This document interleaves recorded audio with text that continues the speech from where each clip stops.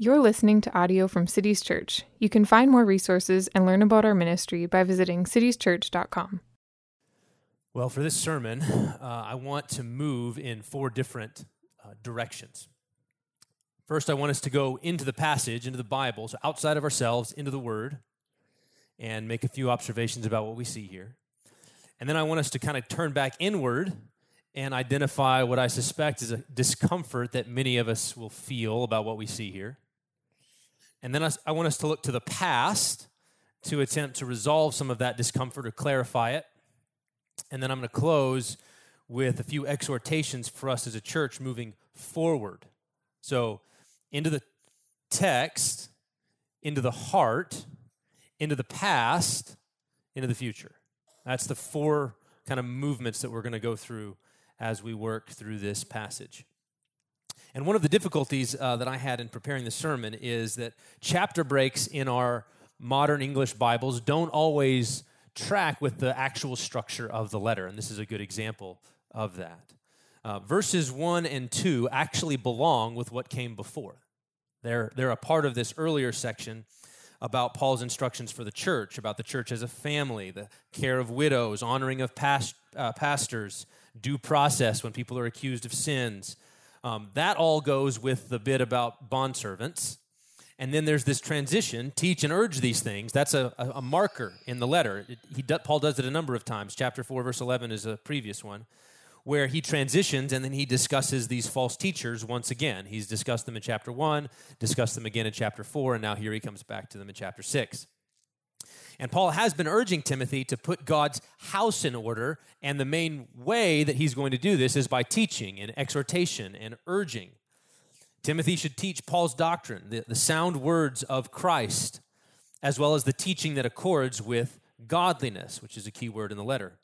So there's this kind of doctrinal content to what Timothy is to teach, and then there's this ethical content, a way to live.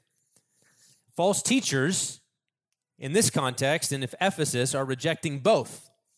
And Paul identifies why. They're arrogant, puffed up, and ignorant, without understanding. They love controversy. They love to fight about words and to quarrel about meanings. And these controversies don't press toward unity and maturity like we actually want to get together, but instead they tear the body apart. And they produce envy and dissension and slander and suspicion, because think about a church like this where you have different leaders in the church perhaps who are thinking different things and sowing discord, and everybody begins to wonder whose side who on. Where does everybody stand? So there's this suspicion that sets in and a constant friction that begins with the false teachers and then spreads to the whole congregation. Now in this case, in Ephesus in the first century, the false teachers view godliness as a means of gain. So they think the ability to define and regulate what is true and false, what is good and evil, that's a way to gain wealth and prestige and status and fame and social advancement.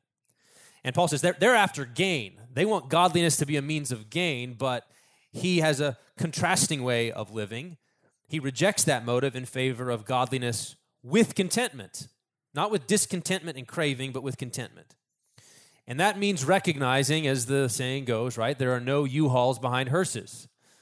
You can take out of this world what you brought into this world, which is nothing, right? No material possessions that you have. You didn't have any when you came in. You won't have any when you go. And he concludes the section with a warning about the desire or craving to be rich. And I want you to just notice in those last few verses there, beginning in about verse 9, how this progression goes in the warning about wealth. The desire to be rich leads to, second, a falling into temptation or a snare, that's a trap, into harmful desires. So like the desire to be rich becomes many desires for lots of different things, because that's what money's for. It can get you lots of different things. And that leads many people, and I don't think he just means the greedy person, being plunged into ruin and destruction. So desire to be rich falls into a temptation or a trap with many desires. That leads to being plunged to ruin and destruction. And then that ruin and destruction includes abandoning the faith. He says, wandered away from the faith. And self-induced harm. piercing themselves with many pangs. It's a self-induced. It's you're reaping what you have sown. So that you get that progression. You desire to be rich. You fall into temptation. Many harmful desires emerge. That leads to ruin and destruction all over the place. And that ruin and destruction includes apostasy, falling away from the truth, and reaping what you've sown. And I want you to hear that's here, because we're going to come back to it. And at the heart of that warning is the famous phrase, the love of money is the root of all kinds of evil, or perhaps the love of money is the root of all evil. I'm not going to adjudicate that distinction. There's an excellent article at Desiring God where John Piper wrestles with which is it, and I just commend that to you if you're curious. And that's the sort of word or phrase that has applications in all kinds of directions. So that's what's in the text, okay? And there's one more thing I want us to see, and that's going to get us the discomfort. The first two verses of the passage encourage slaves or bondservants, words doulos, to honor and respect their masters, whether they are Christians or not. And these types of passages are all over the New Testament. Colossians, Ephesians, Philemon, 1 Peter, 1 Corinthians, all over the Bible we have passages addressed to slaves and sometimes to masters, regulating and encouraging and exhorting them in various ways. And these types of passages are difficult for us for a variety of reasons. For starters, modern individualistic people have a difficult time with any notion of ownership, of being owned. That's a totally different world from the world that we live in. We don't like it. We chafe. And that chafing, that kind of, I don't like any notion of being owned, actually often extends to a little bit of a discomfort with the idea of God's ownership, right? So if you think about your favorite metaphors or images for your relationship to God, I doubt that many of you are going to put master and slave at the top of your list. Like me, you prefer something like parent and child. God is my father. I am his son. I like that metaphor. That one resonates with me. But to think that God owns me, that I'm his property, both because he made me and because he bought me with the blood of Jesus. So everything is owned by God by creation, and Christians are doubly owned by God because he bought us for a price. Like, we like that verse. He bought me with a price. Yes, and he now owns you. It's not our favorite metaphor. We'll receive it, but we just kind of, just because we're modern people, we chafe. And the second reason we have a problem with these is because it's difficult for us to imagine what life is like in a slave society, which has been many societies in the history of the world. Or even, take full-on slavery out of the picture, just a significantly hierarchical society, like a medieval feudalism or something like that. Like, we have a difficult time going, what was it like to be in a society like that? Our minds don't work that way. And so when we find a passage that's addressed to that situation, it's difficult for us. And so what we do, which is okay, is we try to keep the principle and change the context, and we apply it to our modern situations. And so this passage is relevant for employers and employees, right? And that's okay. We'll talk about that in a minute. But the most central reason why these passages bother us is because of our particular history as Americans and the reality of race-based slavery in our particular past. Like living on this side of the Civil War, we wonder, how do we think about the fact that Paul does not simply urge Christian masters to free their slaves because the gospel sets us free? But instead, he encourages slaves to respect and honor and obey their masters. That makes us uncomfortable because we know that those types of verses were the ones that were left in the slave Bibles when the early Americans edited them. And so we wonder, like, what does the Bible approve of slavery? Is it okay with that? Is that an okay thing? That's a big question. I'm not going to adequately address it in one sermon, but I want us to make some progress on it. And I'm going to try to offer a way of understanding the Scripture and its historical application. That's going to take us into the past. And in what follows, I'm just going to give you some places where I'm pulling from. I'm relying in particular on a number of resources, but two in particular. There's a lecture by a guy named Peter Williams, who's a professor in England, called Does the Bible Support Slavery? It's an audio thing. It's linked in the sermon, so once it's posted, you can go find it. So he has a lecture called Does the Bible Support Slavery? It's very helpful. And then the second is a book by Rodney Stark, who's a sociologist and historian, called For the Glory of God, and he has a chapter in there devoted to slavery, and not just slavery in the American sense, but in the Roman slavery, and Native American slavery, and African slavery, and Islamic slavery. So he kind of covers all the many different types of slavery and talks about how the gospel impacted it. So that's where I'm coming from. You can go find it if you'd like. So let's explore the tension. Why doesn't Paul do what we want him to do and wish he had done when it comes to the question of slavery? Why doesn't he just tell masters, Christian masters, free your slaves? And now one strategy for addressing that tension is what I'm going to call the dichotomy strategy. And what it is, I found this a lot when I was doing my sermon prep. It's where people will draw a sharp division between Greco-Roman slavery, which is what Paul's talking about, and New World slavery, meaning the slavery that existed both in America and in the Caribbean and in South America from the 14 and 1500s on. And so we say they're totally different types of things. There's a big dichotomy, so what Paul's doing, and so here's how the argument runs. Greco-Roman slavery was more like indentured servitude, in which someone would sell themselves into slavery in order to pay off a debt. And often such people could eventually buy back their freedom if they worked long enough, right? You see something like this perhaps in Jacob and Laban, when Jacob labors for a period of time in order to, everything belongs to Laban, but he gets to keep some of it at the end and works for Rebecca, or Rachel, I should say. Often, such people could buy their freedom, and what's more, these bond servants had sometimes considerable prestige in Roman society. Like they could be doctors, like many doctors or civil servants or other higher prestige professions were slaves, doulos. And in contrast to that, we would say New World slavery was racially based, and it was brutal. And most slaves worked impossible hours in the fields, possessed little to no legal protections. And so what Paul is addressing here isn't the same sort of thing that was happening in Mississippi and Georgia and Haiti and the Dominican Republic. It's just not the same. And therefore, these verses have no bearing on our past and were misused by white slave owners in justifying their wickedness. That's one way of trying to resolve the tension we feel. Now, here's the problem that I have with the dichotomy strategy, is that while it's true there were indentured servants in the Roman world, and some of them did purchase their freedom, that's not the only type of Roman slavery. In fact, slavery in the Roman Empire could be just as brutal as anything that occurred in the New World. In fact, you have to think about this. Stark's really helpful in this. Slavery has existed in almost every society in the history of the world. It's like a universal result of the fall.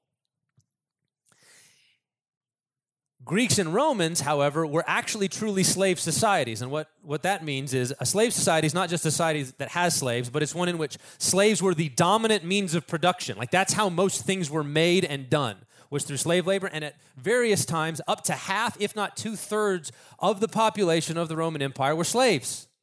It's a lot of slaves in the Roman Empire. Many slaves were taken captive in war. So Rome was a conquering people, and they would capture them, and they would send them back to slave markets where 20,000 slaves a day would be processed and distributed throughout the empire. Other slaves did sell themselves into slavery to pay off debts. Others were born into slavery. Slaves were used in a variety of capacities. There were elite slaves, the doctors and civil servants and things like that. But many more were what we would call production slaves, meaning they worked in agriculture. They labored on Roman plantations called latifundia, and they were really large plantations, and they would work in the fields and produce the agriculture for the society. Or in the mines. That's a huge one. And the mines were probably the most brutal form of Roman slavery. because slaves were kept at their labor with whip and chains and often died in torment. Or in construction, those big monuments that we celebrate, the wonders of the world, were often built by slave labor. Other slaves were consumption slaves, so actors, entertainers, musicians, concubines, gladiators, all of those are slaves in the Roman world. Others were domestic slaves, cooking, cleaning, looking after children, educating, aiding in the functioning of a household. And in fact, at various times, Stark says, it's thought that every household in Rome or every household in Athens earlier had slaves. There's slave societies. Legal protections during these times varied. At different times there's more, different times less. But at a basic level, a master owned his slave, had the right to punish and even kill his slaves. He could direct their behavior and transfer ownership to someone else. Slavery. There were laws about freeing slaves. Because of a fear of social disruption, you couldn't just decide to free all your slaves. There were actual laws that said when you free them, if you have 10 slaves, you can only free 3 at a time. And then you got to wait because they didn't want the massive social disorder that would result if they just freed them all. So there were laws on the books about that. The slave system was philosophically justified. Aristotle, in his famous book Politics, argued that there are some people who are naturally only fit for slavery and that therefore it is just and right to enslave such persons. They are tools. Slaves are tools, he says, who belong to their masters. And Cato the Elder, who's like the George Washington of Rome, like one of the founding fathers, there's a famous story about him. He was a good master as masters go, and he's held up that way. But he had this slave who had served with him his entire life, and when the slave was old and worn out, Cato's praising him and then discards him the way he would an old tool. Just says, yep, and then I sold him off and got rid of him and he died. So the fact that he'd served him his whole life, well, he was just my tool. I used him up and then I threw him away. That was the kind of attitude present. And it's important because while some pagan philosophies in the ancient world actually did try to humanize slaves, many people viewed slavery as a natural, normal institution and thus treated slaves like the tools for use by their masters. So in light of that, I don't think that we can draw a sharp dichotomy between a supposedly gentle or benign form of indentured servitude in Rome and the brutality of New World slavery. It's just not the evidence isn't there to do that. Greco-Roman slavery could be absolutely brutal.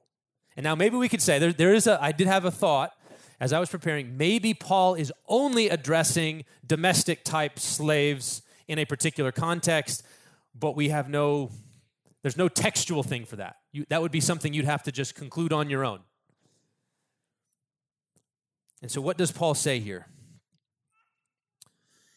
In these verses, we have two situations. We have a slave with an unbelieving master, that's verse 1, a slave with a believing master. Those who are under the yoke as bondservants, that language of yoke indicates the hardship. It's oxen language. That's what it's talking about, right? So you're under the yoke like an oxen. That's what slaves were. Should treat their masters with all honor so that God's name and the teaching or the gospel might not be reviled. So the gospel, think about this, what's happening. Gospel comes into Rome, into Ephesus. Christ Jesus came into the world to save sinners, including slaves. It's preached to everybody. Some slaves believe. They have unbelieving masters. How should they regard the fact that they now have a master, a God, a Lord in heaven who is there? Should they then respect Jesus and disrespect their earthly master? That's the potential situation. And Paul says, no. Don't treat your master with contempt. It will reflect badly on the gospel. God's name will be reviled. In other words, Paul is running with the same approach to society that he brought up in 1 Timothy 2 when he says Christians should live peaceful and quiet lives, godly and dignified in every way.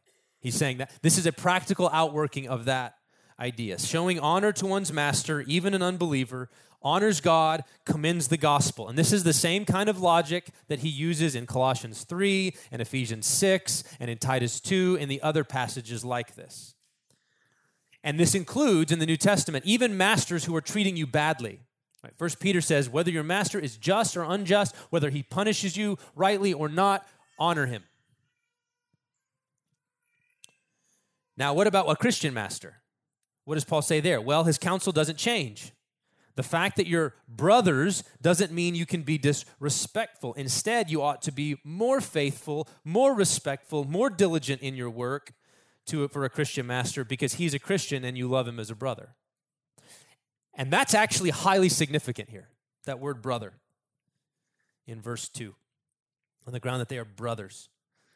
It's key for how we should think about what the gospel is doing with slavery in the ancient world. Paul says that Christian masters and Christian slaves are brothers. That's unusual.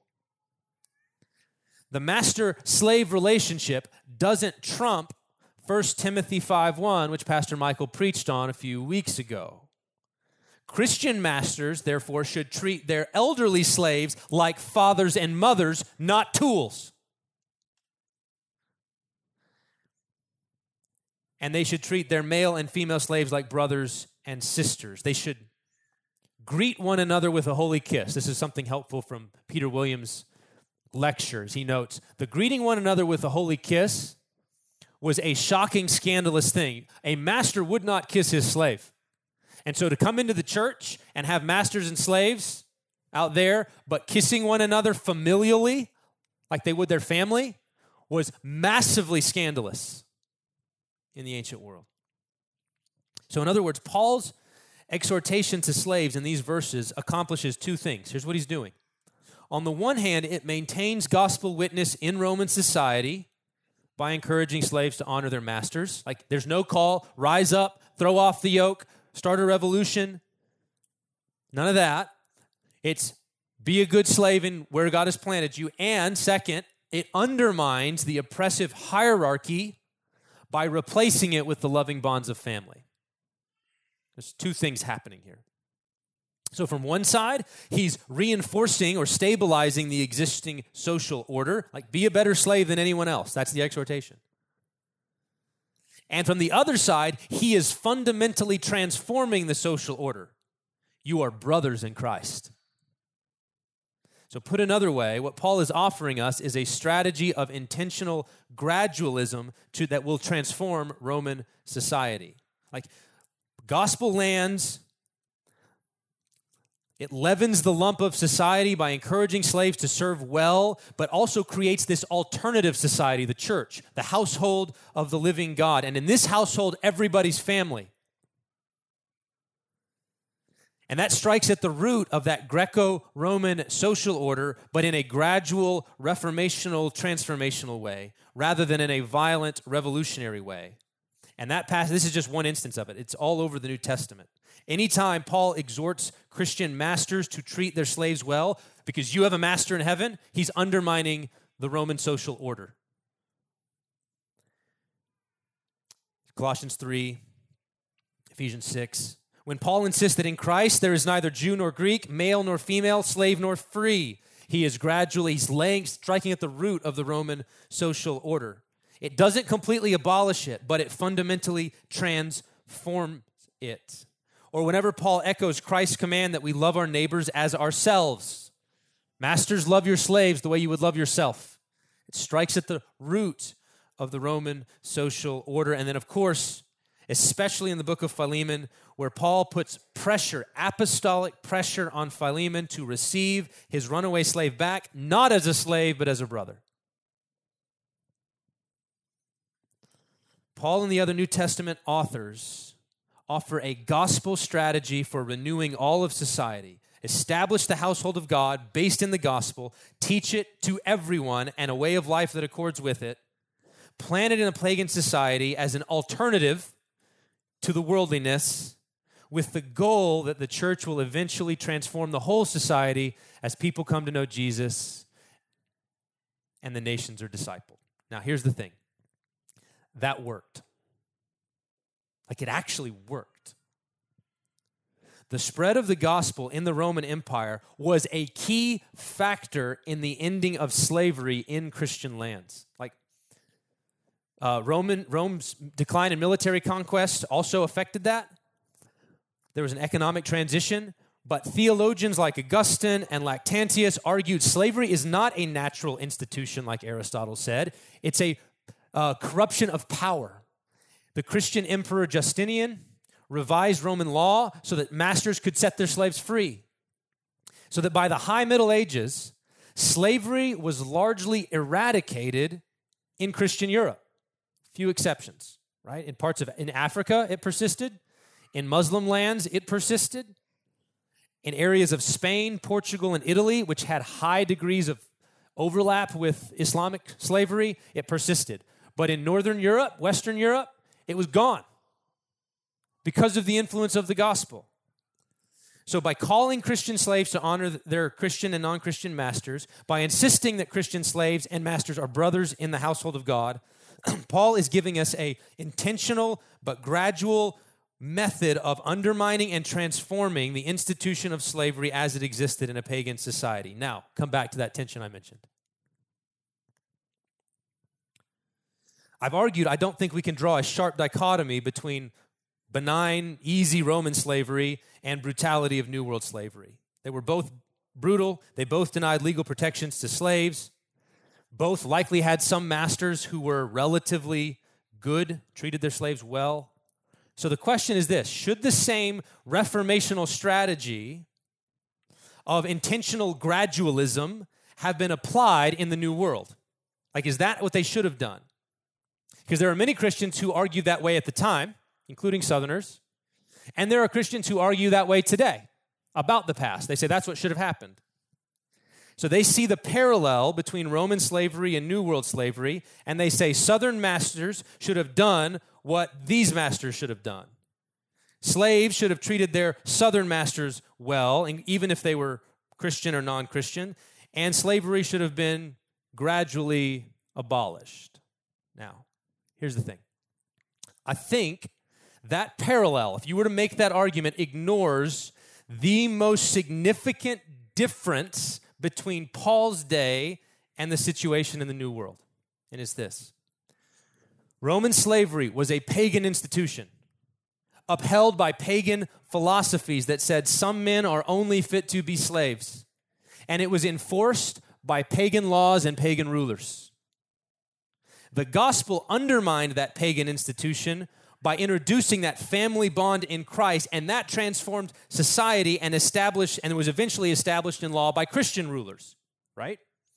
However, New World slavery was reintroduced in a Christian society and regulated and enforced by Christian laws and Christian rulers. Slavery disappeared under the influence of the gospel and was reintroduced by professing Christians. And to return to our passage for today, it was done so because of the love of money. When Portuguese and Spanish merchants brought African slaves from African slave traders and took them to Europe, it was that when they were brought to Europe, that slavery was immediately met with Christian resistance. In fact, it was regarded as a pernicious and dangerous injustice.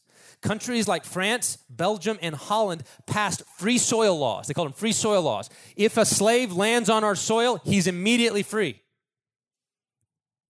That was the first reaction in the 14 and 1500s. And that attitude persisted until European countries realized the need for a labor force in their New World colonies in South America, North America, Caribbean. The Native American population proved intransigent. They just weren't going to do it. And they were decimated by disease brought by the Europeans.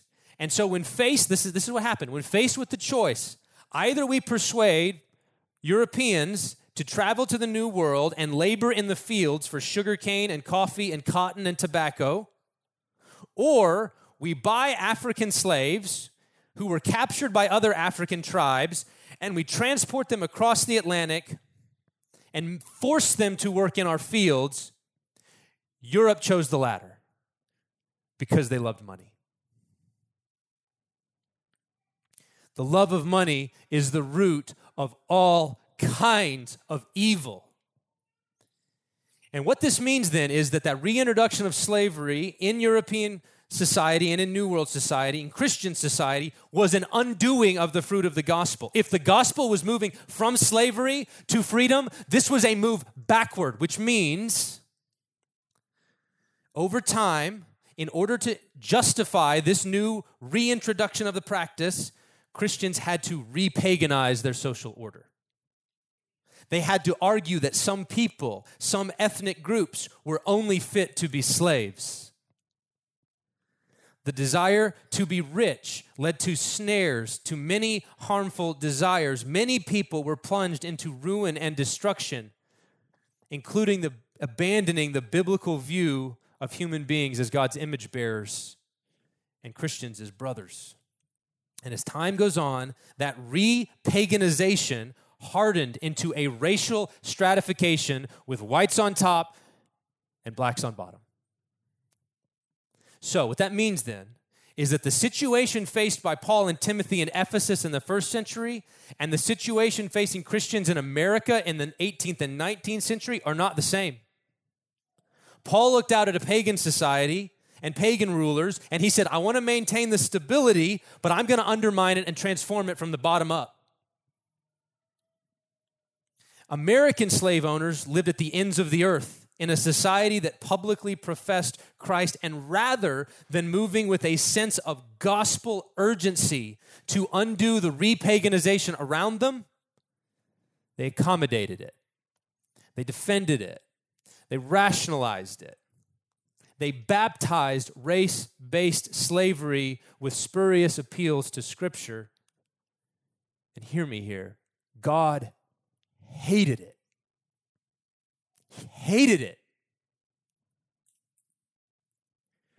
When those professing Christians persistently refused to reform and transform slavery into a more just social system, God brought his judgment on this nation, and 600,000 people died at their own hands.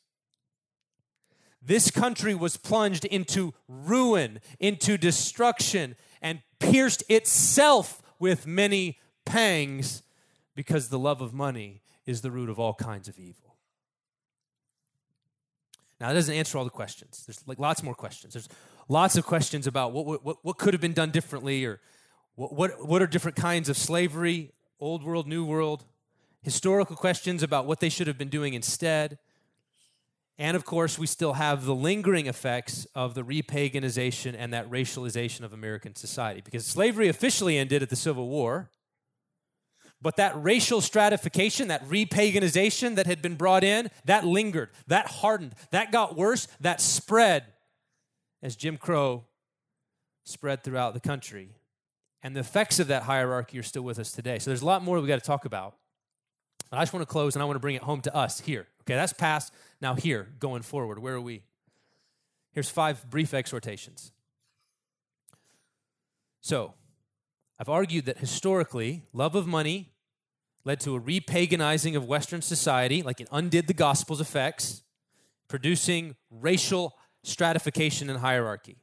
And that took God's good gifts of nations and cultures, and it sorted them and said, some of them are permanently fixed as better and worst based on skin color. That racial stratification did not agree with the sound words of Jesus. It's not a teaching that accords with godliness. And one continuing result of this ungodly framework is a widespread confusion about the meaning of words, as well as intractable controversies. This is what we see in our passage, right? The kinds of things that Paul says accompany false teaching. And so here's the exhortation. As we're trying to navigate the fallout of racial stratification today, let's beware of the sins Paul lists here. These are really relevant for our day, our church. Let's beware arrogance, conceit, sinful ignorance that makes confident pronouncements about things without actually understanding where people are coming from. Everybody in here has a history with this stuff. Some of us more than others. And so we need to understand and not simply make pronouncements without understanding. Let's beware envy, which often masquerades as concern for fairness and justice. Let's beware of evil suspicion that looks upon our brothers and sisters with a skeptical eye and refuses to give them the benefit of the doubt, refuses to believe all things and hope all things for them. Beware of constant friction in our midst. There's a difference between hope-filled, iron-sharpening iron. We are pushing on each other, trying to move into truth and maturity that seeks the good of others, and the suspicious and perpetual chafing and friction that wears each other down and robs us of joy in Christ. So the pressures of our present cultural moment, the necessity of loving each other in our life together as a church, our commitment to the gospel and the good of these cities means we have to press in. We have to press into the sound words of Jesus with godliness, humility, hope, not arrogance, ignorance, envy, suspicion. That's exhortation 1. 2. The rest are shorter. Sorry. Modern employment is not the same as slavery, but the principles do apply. As a Christian, you ought to show honor to those in authority over you at work. You should be known for your respect and your humility before your non-Christian boss, because when you do it, you're living a peaceful and quiet life that commends the name of God and the gospel of Jesus. So at your workplace, here's the exhortation. May it be known that the best workers here are faithful Christians. Consider how you work, how you orient to your superiors there, whether they're good bosses or not. Third, doubly so if they're a Christian. Don't think that your brotherhood in Christ completely obliterates your hierarchy at work. At work, we just call them org charts, okay? If you don't like the word hierarchy, just think org chart, okay? It doesn't obliterate those. If your boss is a Christian, work hard because he's a believer and you love him. Beware of taking liberties because, well, we're all family. I can do what I want. Number 4, love of money is the root of all kinds of evil. The phrases Paul uses here, desiring to be rich, craving gain and wealth. Heed that warning. See where the path leads to ruin and destruction and falling away from the faith. The love of money can lead you to do unthinkable things. Things that right now you think, I would never do that. Love of money will get you to do them. So beware. Kill it in the cradle. Pastor Jonathan's going to give a positive side of that exhortation. What should we do with money in a few weeks? So stay tuned for that. And finally, here was the most personally challenging bit of this to me. So this is just personal, okay? It was verse 8, actually. If we have food and clothing, with these we will be content. And so food on your table, roof over your head, clothes on my back, godliness in my heart. Are you happy? Are you craving? Do you have a desire for riches? Love of money? So that's the question I'm asking. Am I content? Food and clothing, I'm content. And if I'm honest with myself, no. There's lots of times where I'm not content with that.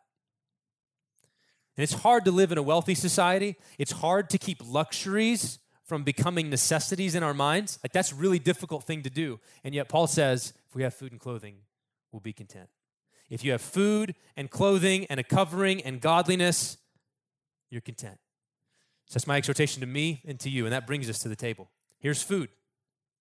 Here's food. No luxury, just simple bread and simple wine. But this food points us to our true covering, to our deepest clothing. It reminds us that Christ is our righteousness, covering our sin, covering our shame, and that he's for us and with us despite our failures. We seek to obey the sound words of Jesus and walk in godliness because of what he's done and what this table represents. Because he did not consider equality with God a thing to be grasped. He took the form of a slave.